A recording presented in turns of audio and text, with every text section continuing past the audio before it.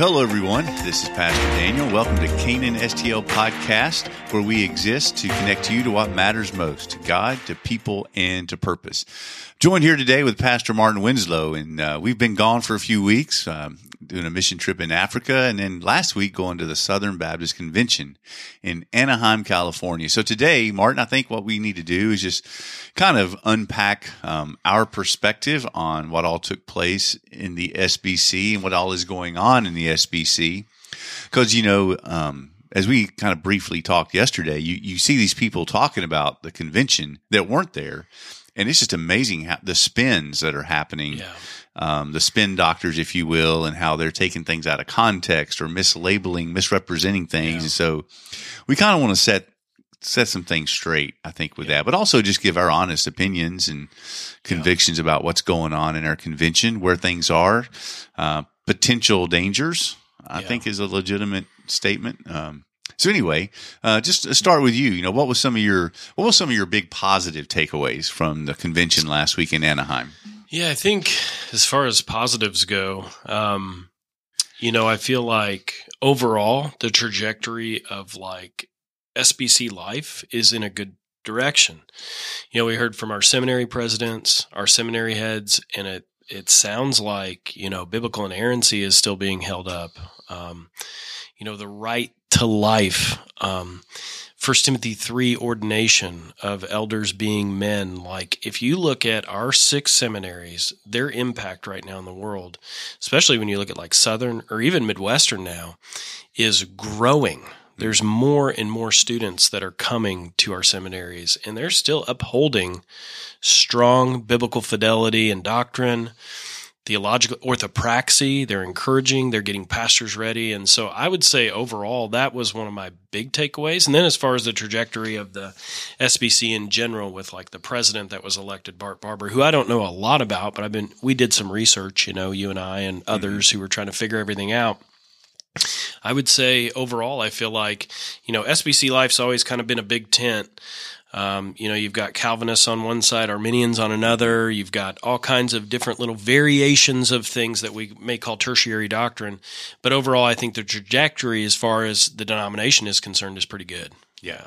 Yeah, that's good. That's a lot. You didn't ask for all that, but just in general. That's great. That's great. Yeah, there was a lot of positive. I really like IMB's trajectory. I think, it was really powerful seeing the 52 new missionary couples that are being commissioned. And some of those, they were just silhouetted because they're going into really hard areas. And that was that's just so exciting that we're sending 52 new missionary couples into the field this year, right now.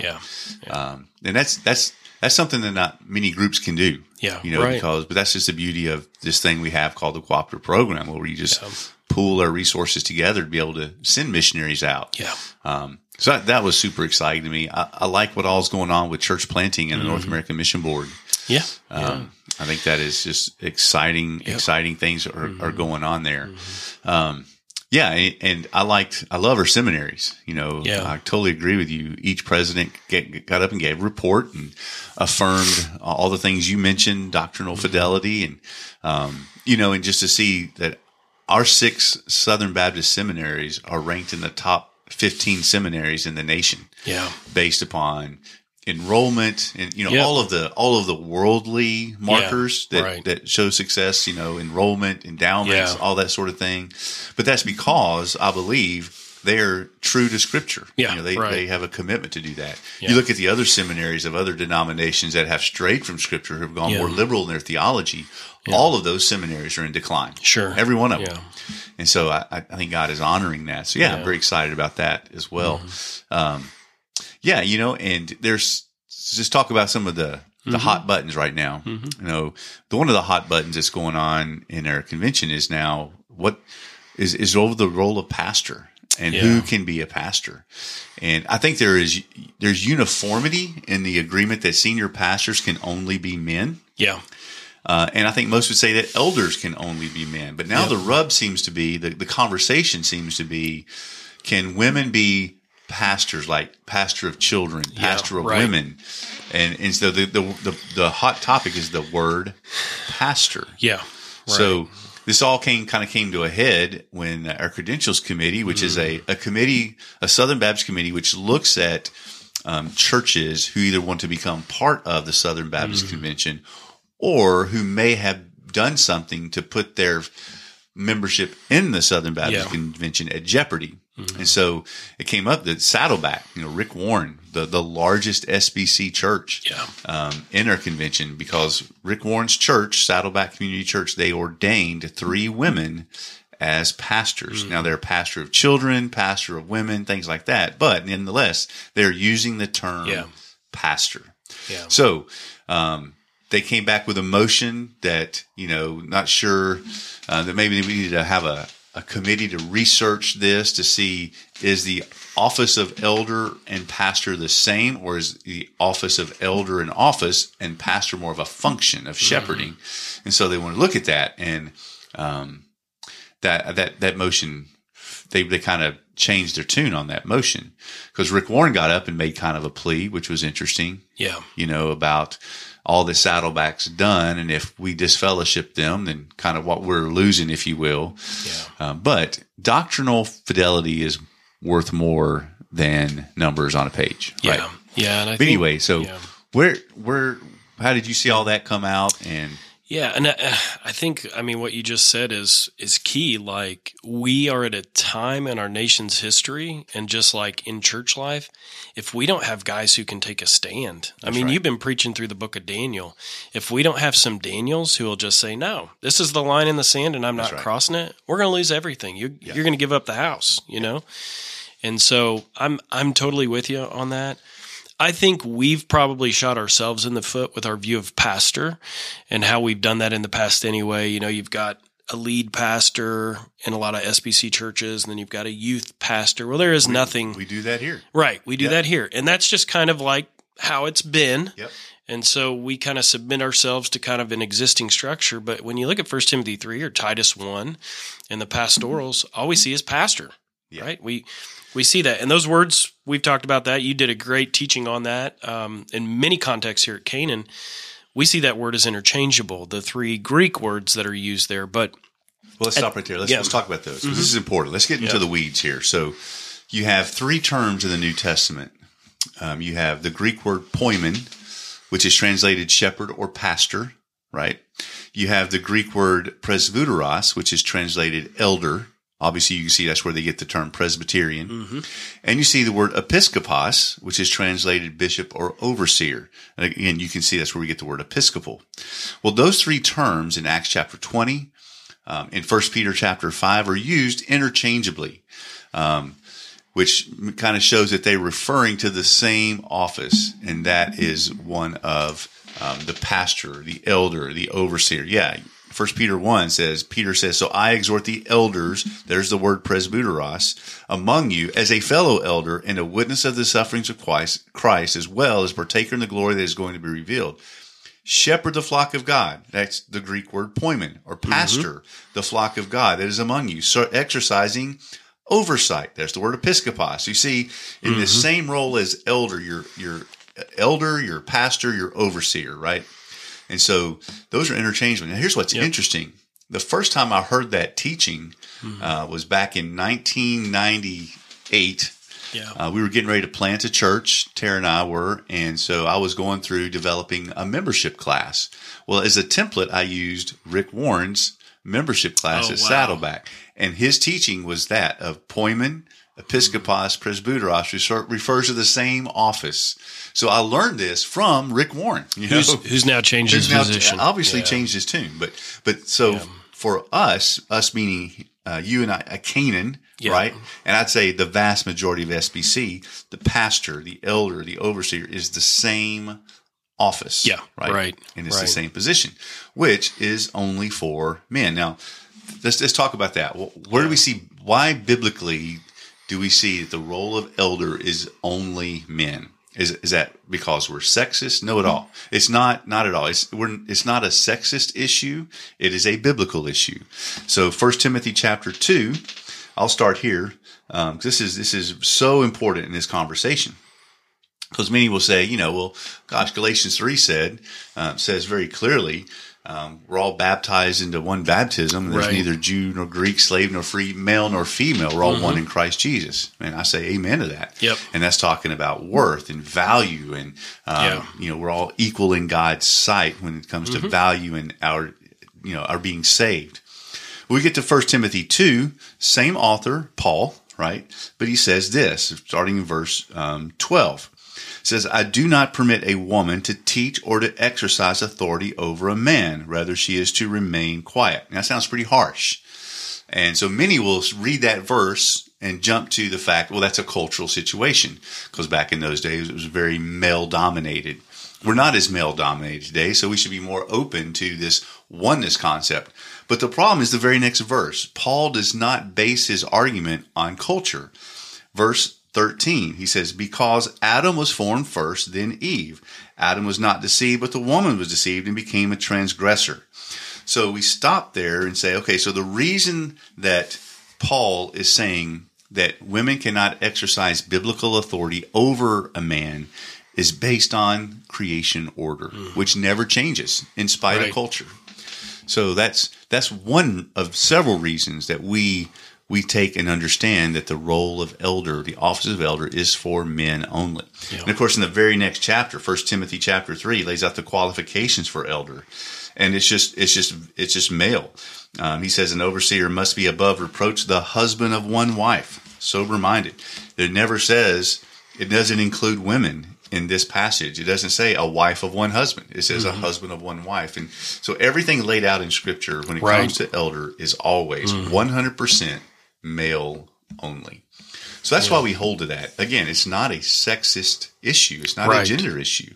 It's simply a biblical issue. Yeah. We're all equal in God's sight. We're all equally valuable, important. There's giftings and callings that men and women have that we must follow. It's essential to the body life of the church. Yeah. But God has said there's only certain things men can do. There's only certain things women can do. Right.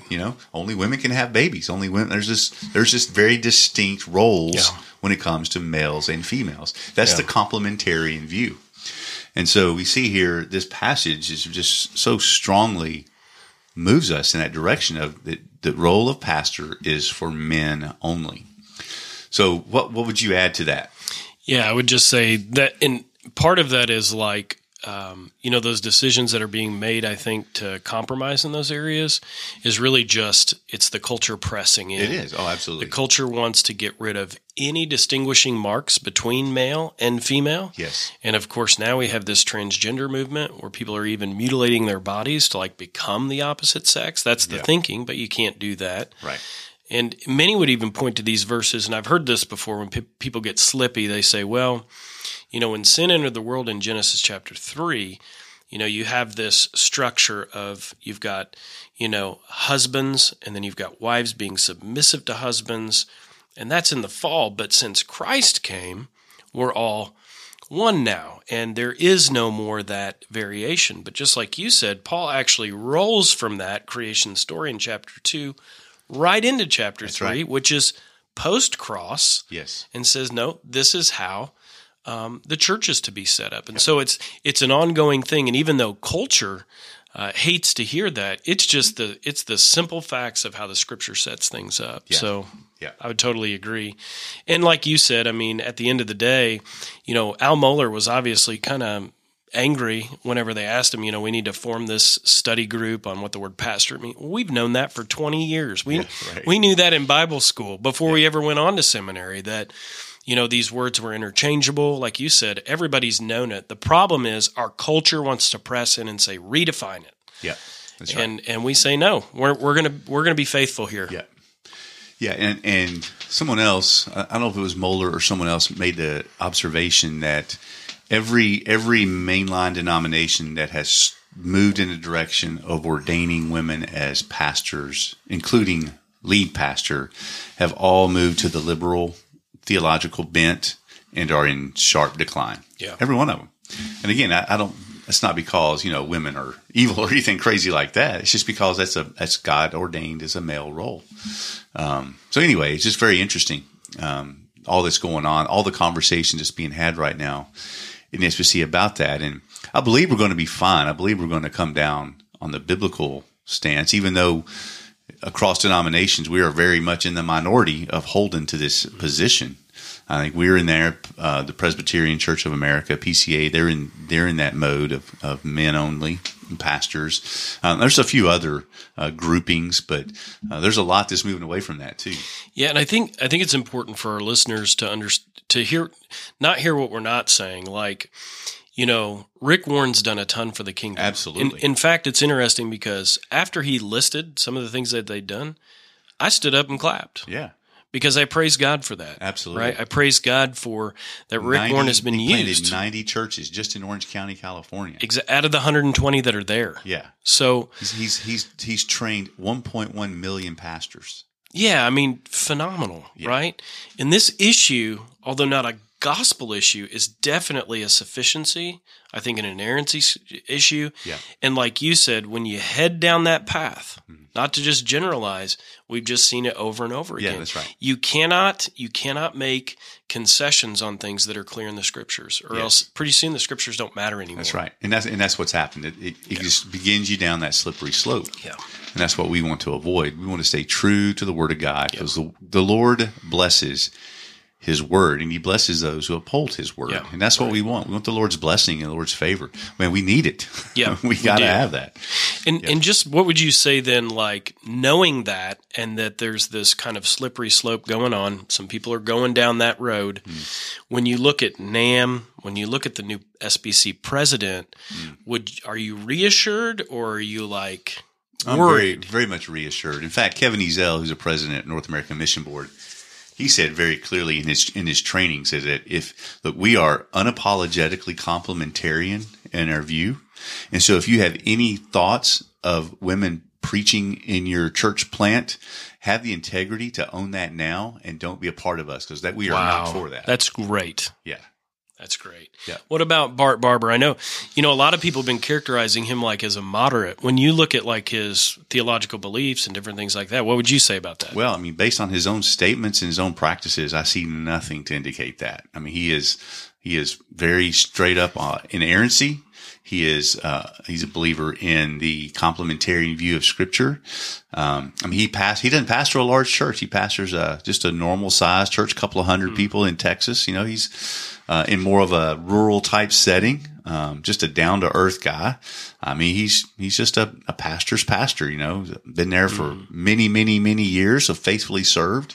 I see nothing theologically that's concerning to me. I mean, he's not a hardcore Calvinist, but he's not a hardcore Arminian either. He's kind of more in the middle, So, yeah, I don't see anything theologically that raises a flag like this guy's a moderate. I think that is a misrepresentation that some of the spinning heads out there are trying to paint him as the moderate, right? Let's bring up another issue. Let's talk about, for those of our listeners who follow this at all, there's this subgroup within the Southern Baptist Convention called the Conservative Baptist Network.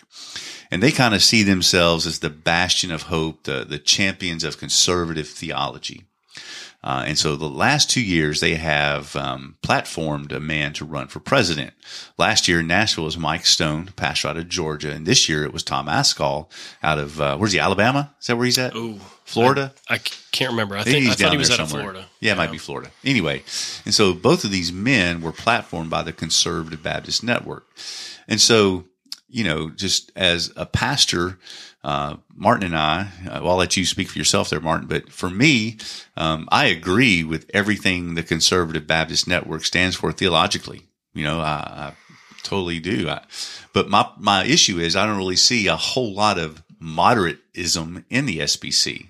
Yeah, there's a few, but I don't see like it was like 25, 30 years ago, like many are trying to lead us to believe that there's this liberal shift. I mean, we don't have any of our professors teaching in the resurrection's a myth. We don't have anyone questioning inerrancy of Scripture.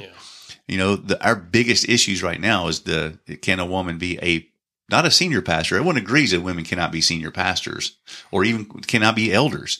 But the biggest disagreement is, can women be those associate type pastors, right? That's the biggest, in my mind, that's the most moderate question out there right now. Yeah. Right. Yeah. Which is significant, but it's not like we're about to drive off a cliff like we were 30 years ago, right? Yeah. It's not the intricacies of the gospel. Yes. If Christ won our salvation at the cross, or That's right. did he rise from the dead, like you said, the essentials. At the same time, it's pretty important, but I feel like I'm with you. Like overall, the trajectory is in a good direction, but you do have this group, and we've talked about Tom Ascol before. Like we use his catechism book here at the church. I hand that out to families. I use that with all my children. Absolutely. Love the stuff that Founders puts out. Yep. Sometimes from that group, there's a little bit of a harder edge, and they struggle, I think, sometimes to I hate to use the word build bridges. It kind of sounds political, but at the same time, like I said, SBC Life is a big tent. Yeah. Like you do have people who lean towards that Arminian view. You've got your hardcore Calvinists, and neither one of those groups want to budge, right? They don't want to give in to the other, which I understand that, hold your ground. Sure. But at the same time, can we get along and continue to do the things that the SBC does together, which is the cooperative program, NAM, those kind of things. If we isolate ourselves in those groups, you're not sending out 53 missionaries next year the hardest parts of the world. That's exactly right. And so that's why I like SBC Life. When I think of it, what is the great part of it? I think of NAM. Yep. I think of Send Relief, which is a portion of NAM, and I think of IMB. Yes. I think of missionaries. Yeah, and I think of our seminaries too. And I think of I don't want to downplay that at all because if you're an SBC Life, if you're a member of an SBC church, you get 50% off your tuition. Yes. Absolutely. If you go to one of our seminaries. Absolutely. And look at just how, SBC partnership has really empowered us at Canaan. Yeah, absolutely. Here we are planting a church in Fairmont. We are not doing that by ourselves. Yeah, that is all partnership. Yep. SBC partnership, 2 local associations. Yep. Quite a few, at least 5 other SBC churches. Yep. We're all partnering together to do this. Yeah. You just don't see that kind of partnership and cooperation much outside of SBC Life. Yep. That's exactly right. And so, there's some things to be concerned about. We got to really watch this possible drift that could be happening. But my goodness, the positives are so strong. Yeah. Just kingdom impact. Look what's going on in West Africa with partnership. Yeah. Look at what's going on in Zambia because of partnership. Yeah. All through Canaan, and it's really exciting. It would not happen if we didn't have the kind of partnership network relationships we have because of SBC. That's right. It's in the DNA, right? Yeah, absolutely. Partnership is in the DNA. That's right. Yeah. And that is such a rare thing today. It is. Especially in all the non-denominational world. There's those are mostly, just churches unto themselves. Yep. That don't build bridges with other churches in a partnering kind of way. Right. They may have friendly relationships. The pastors may get together for coffee, but there's not, hey, let's plant together. Let's start planting networks together. Let's train pastors together. Right. That is so rare. Right. And that's it's SBC. Common in the SBC. Yep, absolutely. Yep. I won't forget, we took a certain pastor out to lunch, and before we ever even said what we were doing, he knew we wanted to plant a church. He didn't know the details of where or what we were doing, but he said, I'm in. Yeah. He said, I'm in. Like he just wanted to be, because that cooperative spirit just exists there. That's right. Now, here's what's interesting. When we take apart, like you and I might sit down with those guys that we're partnering with, let's say in Fairmont City, and we may lean Reformed and Calvinistic. Yeah. These guys may lean Arminian. Yeah. But that has never kept us from cooperating together because we have a big mission, and that's getting the gospel to the lost. Absolutely. And we're not going to let that tear us apart. That's right. That's right. And so we partner together. We let those little variations not become a hindrance to the work of what Jesus told us to do. Yeah, that's right. So. Absolutely. Because the Great Commission is the great commission. That's Everything else is, secondary, tertiary. Yep. Not unimportant. Right. But they're secondary. Yep. Yeah, that's exactly right. And so we just got to keep our eyes on it. I want to go back to the CBN one more time. Sure. It's the Conservative Baptist Network, because you and I would agree theologically and everything they stand for. But like you said, there's just an edge where they're just very, very narrow. They're very uncooperative with anyone outside that camp. And that's just troubling to the bigger vision of SBC. Yeah. We have in SBC Life, we have one called the Baptist Faith and Message. We are a confessional people. Yep. And that is kind of the consolidation theological view of Southern Baptist. And it's narrow enough to keep us on the right track. Yeah. To make sure we stay conservative, we uphold inerrancy and sufficiency of Scripture.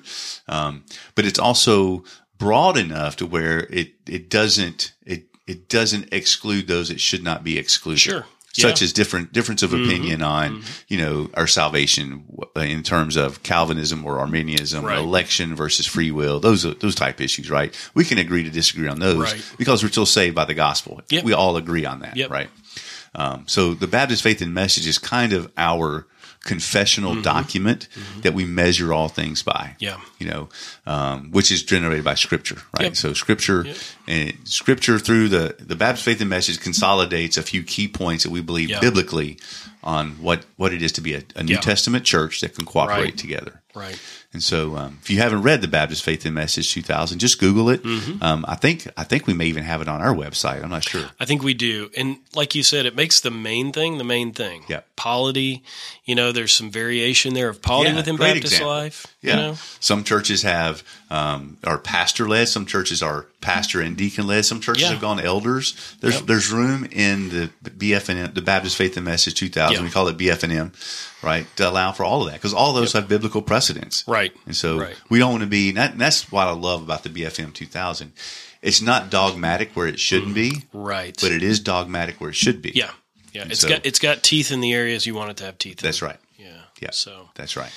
Totally agree. So overall, big takeaway, I would say the trajectory when we look at our culture and what SBC Life is doing is really positive. In fact, I went in a little more negative. I came out feeling more positive. I totally agree with you. Totally agree. I went in expecting there to be a lot more intense conflict than there was, just with the different factions of areas of conflict. Like the area of female as pastor. That's a big one. Yeah. But also you have there's still some conflict between Calvinism, Arminianism, not as much as it used to be. I don't think. Yeah. I think we're kind of beginning to get over that and be okay with that. Because it's interesting in this CBN, you have those that were previously really diametrically opposed. Yeah. You have Paige Patterson, one of the founders of this conservative Baptist network, who's pretty Arminian. He's Arminian. And then Tom Maskell is hardcore 5-point Calvinist. Yeah. They would not have been on the same side of things, but now they are. So right. it's kind of showing that that's becoming less and less of an issue. Yeah.